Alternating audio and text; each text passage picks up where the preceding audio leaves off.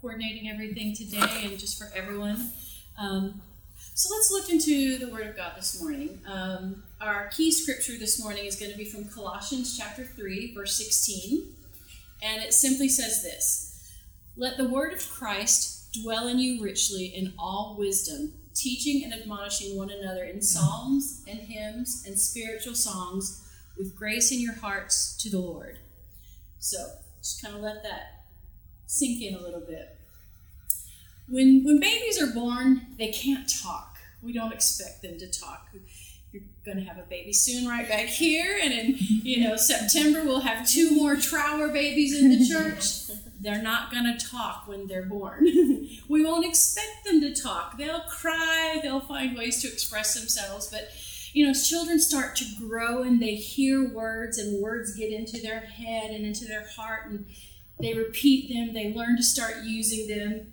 Several years ago, my family was out to dinner with a family with small children, and there was a 3-year-old in the mix, and she was trying to get her mother's attention. Not so successfully at first. When the mother finally realized the little one was trying to get a hold of her, she said, "Use your words." And we all just said, "What?" And we found this kind of amusing. But the mom was trying to teach the little girl, "You know words now. Speak. Quit crying and pointing and use your words. Use your words." And that has kind of become a running joke in our family when someone kind of falters with what they can't express themselves. Use your words. Yeah. But words have power. When words are used with precision and with eloquence, they can persuade us. When too many words are used at one time, you can get bored or kind of lost. For example, when someone uses 40 words when 5 words would be sufficient. "Please cross the street. Please line up, stand straight, look both ways, then proceed. Just tell me cross the street. 5 words are plenty." Or, the opposite. Sometimes when you need a good long explanation and they just tell you something very simple, "It's not enough words. Tell me more. But words have power. When words are used carelessly, they can cause harm and destruction. Like Proverbs 12:18 says, "The words of the reckless pierce like swords, but the tongue of the wise brings healing." When your words are used with thoughtfulness, they can brighten our day. Proverbs 16:24 says, "Pleasant words are like a honeycomb, sweetness to the soul and health to the bones." So how are we to use our words? Proverbs 18:21 says that power of life and death is right here in the tongue. How are you going to use your words? To bring life, to bring death, to build up, to tear down? Have you ever been around those people whose conversation is always negative? And you walk away and you're like, "Oh, it's just so tiring." And you walk away, everything is negative. You could look out and say, "Oh, what a beautiful day. Oh, but it's so hot and it's so humid and now I'm sweaty and okay, never mind." "Oh, what a beautiful day. Yes, I see sunshine. It's beautiful. It's glorious." Just nothing has changed about outside, just the words that were used to describe it. I like to be around people who leave me refreshed when I walk away, whose words are encouraging, whose words will build me up, who kind of exemplify Colossians 4:6. "Let your conversation always be full of grace, seasoned with salt, so that you may know how to answer everyone." A few years ago at my church in the U.S., we were hosting this big drama presentation over the weekend. You guys may have heard of it. It's called Heaven's Gates and Hell's Flames. It's been all around the world, translated into many different languages. So there's a production company, and they send a small team, usually a couple and their children, to your church. They come in on a Friday, teach you everything, and you present this drama on a Sunday through a Tuesday. So they came to my church, and I was the one responsible for everything at the church side. I had to find the actors, I had to coordinate for setup and tear down and find all the materials and the staging and get everybody lined up for food and who's going to do follow-up and who's going to do all these things. So wouldn't you know, the Friday arrives. We get there, we're supposed to come. It was the absolute worst day at work. Everything that could go wrong in the office that day went wrong. Last minute emergencies. So stressful. Traffic was really, really bad. We were living in a metropolitan area of Baltimore at that time. Heavy, heavy traffic getting there. Couldn't even stop to get food on the way. And I come into church and I meet the people from the production company. And it was such a bad day at work. And I was just pure chaos. I was just, And the husband, he said, oh, but that's done now. And now you can relax and enjoy the weekend. I went, oh, okay. Just like that, he took my chaos and calmed it down so that my chaos didn't set the tone for the whole weekend. And it was a great weekend. How do you use your words? The truth is, we can only use words that are inside of us. We can only use what's in our hearts. In Luke 6:45, Jesus tells us that a good man out of the good treasure of his heart brings forth good, and an evil man out of the treasure of his heart brings forth evil. For out of the abundance of the heart his mouth speaks. Key word there is abundance. Abundance is defined there as overflowing fullness, extremely plentiful, or over-sufficient supply or quantity. When you buy a bottle of water, it's not usually filled all the way to the top. There's a little bit of room left. But if you've ever traveled inside China, they fill their bottles all the way to the top. When you unscrew the top, you have to be careful, because if you're not careful, water's coming out, because it is literally to the top of the bottle. What's inside comes out. So if Jesus said, out of the abundance of our heart, our mouth speaks, the question becomes, what is in abundance in my heart? What am I filling my heart with to the point that when I open my mouth, that's what's coming out? What's going to come out? Will it be words of chaos or words of peace? Will it be words of kindness, words of revenge? Will it be words of forgiveness, like Ephesians 4:32 encourage us? Be kind to one another, tender-hearted, forgiving one another, even as God in Christ forgave you. Will it be words that crush a person or words that revive them and refresh them? Like Ephesians 4:29 says, let no corrupt word proceed out of your mouth, but what is good for necessary edification, that it may impart grace to the hearers. Will it be words that remind me that God is sovereign, like Romans 8:28? We know all things work together for good to those who love God, to those who are called according to his purpose. Will it be words that remind me that our wonderful, great God never sleeps, he never gets tired? Like Psalm 121, verses 4-7. Behold, he who keeps Israel shall neither sleep nor slumber. The Lord is your keeper. The Lord is your shade at your right hand. The sun shall not strike you by day, nor the moon by night. The Lord shall preserve you from all evil. He shall preserve your soul. So I know this, I can lay down and go to sleep. I can sleep peacefully, knowing that God is still awake and he's looking after everything that concerns me. What is in abundance in your heart? Let's go back to that opening verse again, Colossians 3:16. Let the word of Christ dwell in you richly in all wisdom, teaching and admonishing one another in psalms and hymns and spiritual songs, with grace in your hearts to the Lord. In the original language, the sentence structure is a little different. The words are kind of flipped, and it would read, the word of Christ, let dwell in you richly in all wisdom. And the reason is because in Greek, they put the main point first. So the word of Christ, Paul is saying, this is the main point of this verse. The word of Christ, let it dwell in you richly.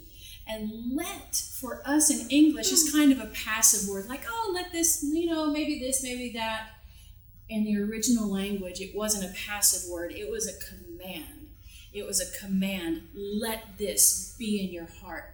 Let it dwell richly. The word dwell means to live in and to live inside one and influence for good. The word richly there is the same word that was used for abundant by Jesus. So overflowing fullness. Hasby, can you come and help me with something? I need visual aids sometimes. I'm a visual learner. You will hold the cup over there. Over there, yeah, just over the thing. Okay, so if our definition is abundance is overflowing fullness, tell me when this is abundant. Is it abundant now? No. Is it abundant now? No. What about now? Well, It's still not abundant. Now it's abundant. It's overflowing. There's so much going in that it's overflowing. This represents us. The water represents the Word. The Word of God should be in our lives so much that it's overflowing. When it's overflowing, it's going to influence everything around us. It's going to influence what we do. If I bump this, water comes out. If I squeeze it, water comes out. The Word of God should be so much in our hearts that when we get bumped, when someone's rude to us, the Word is what comes out. When we get squeezed by the pressures of life, and we all get squeezed at some point, the Word of God should be what comes flowing out of us. It should affect everything, our attitude, our behavior, our actions, our reactions. We have to have the Word in our heart. When the Word is overflowing and someone treats me cruelly, as they're going to do at times, then Colossians 3:12 through 13 will come flowing out of me, and I can put on humility, and I can put on kindness, because that's what I've been putting inside me. When the Word is overflowing in my life and the rent is due, I see my bank account doesn't have the money for the rent, but because I've been putting the Word in me, I will remember Philippians 4:19, that my God will supply all my needs according to His riches in Christ Jesus. When the Word is overflowing in my life and I've had a horrible day at work, and family drama is just coming from every direction, I will remember 1 Peter 5:7 and cast all my cares on the Lord. I will remember Philippians 4:6 and 7 and be anxious for nothing. I will remember that He will guard my heart and my mind in peace. I can lie down and sleep and wake again because, as David said in Psalm 3:5, I can lay down because He sustains me. Question is, what's overflowing in your heart? What is in there that's going to come out? When God's Word is overflowing in our heart, it will uproot false words that have been planted in us. When God's Word is overflowing in our hearts, we can silence the lies of the enemy that he tries to tell us. He'll come at times and try and tell us, you are a mistake. No, I'm not. Because I was formed in my mother's womb, according to Psalm 139, verses 13 and 14. You're not good enough. You're inadequate. There's nothing you can offer. No. God's Word says in Ephesians 2:10, we are His workmanship, created in Christ Jesus for good works, which God prepared beforehand that we should walk in them. When the enemy tries to tell us, you have no hope, just give up. There's no hope for you. No, God has a plan for me. Jeremiah 29:11. I know the plans I have for you, declares the Lord. Plans to prosper you and not to harm you, to give you hope in the future. Oh, that's all good, but your sins are too great. You've messed up too much. No, the Word of God is overflowing in me, and I know Isaiah 1:18 says, come now and let us reason together, says the Lord. Though your sins are like scarlet, they shall be white as snow. Though they are red like crimson, they shall be as wool. Okay, so you know that, but you have to work really hard to be saved. No, I don't. No, the Word of God is overflowing in my life. Ephesians 2:8-9 tells me, for by grace you have been saved through faith, and not of yourselves. It is the gift of God, not of works, lest anyone should boast. We have to have God's Word inside of us. We can't use what's not inside of us. We need His Word inside of us to the point that it's overflowing and influencing everything that we do. How do we do that? Really simple. You pick it up and you start reading. It really is that simple. You start reading. You keep reading. As you do, His Word takes root in your heart. A few years ago, my coworker Beth, who you all know Beth, she'll be back soon from the U.S. She misses you. She sends her greetings. Beth and I, every week in our office, as part of our devotions, we listen to our pastor from the U.S. And he started a series on the book of James. And he was encouraging everyone over this 5-week series, once a week, read the book of James. Very short, 5 chapters. So this was his challenge to the church. He said, now for those of you who would like a little bigger challenge, read it once a day for 5 weeks. It's 5 chapters. I looked in my Bible and said, 2 pages front to back. I can do that every day for 5 weeks. So I did. We both did. Every day for 5 weeks, we either read or we listened to the book of James. It took about 15-20 minutes. And I noticed the effect it began to have on me. That little book was overflowing in my life, in my heart. And I noticed the influence it had on my actions. When people started to irritate me, I wanted to lash out and instantly say something, but I remembered what I had read in the book of James.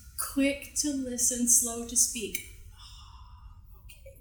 Someone made me mad and I wanted to go and tell somebody else. Don't grumble against each other. Oh, man. When the Word is overflowing, it affects our actions. It affects our attitudes. It's really that simple. Start with something small. Read it. Read it again. Read it again. Read it again. Say, but I don't understand. Okay, I've started reading, but I don't know how to put on kindness. I've been wounded. I don't know how to do that. Our God is so wonderful and so gracious. He didn't just give us His Word and walk away and leave us without a teacher. I mean, what kind of God would say, here's your instruction book. Hope you can figure that out. Bye-bye. Good luck. No. God gave us the Holy Spirit to teach us, to help us. John 14:26 says, but the Helper, the Holy Spirit, whom the Father will send in my name, will teach you all things and bring to your remembrance all things that I said to you. What a gracious, wonderful God. He doesn't just say, good luck, figure it out on your own. But He gives us the Holy Spirit to teach us.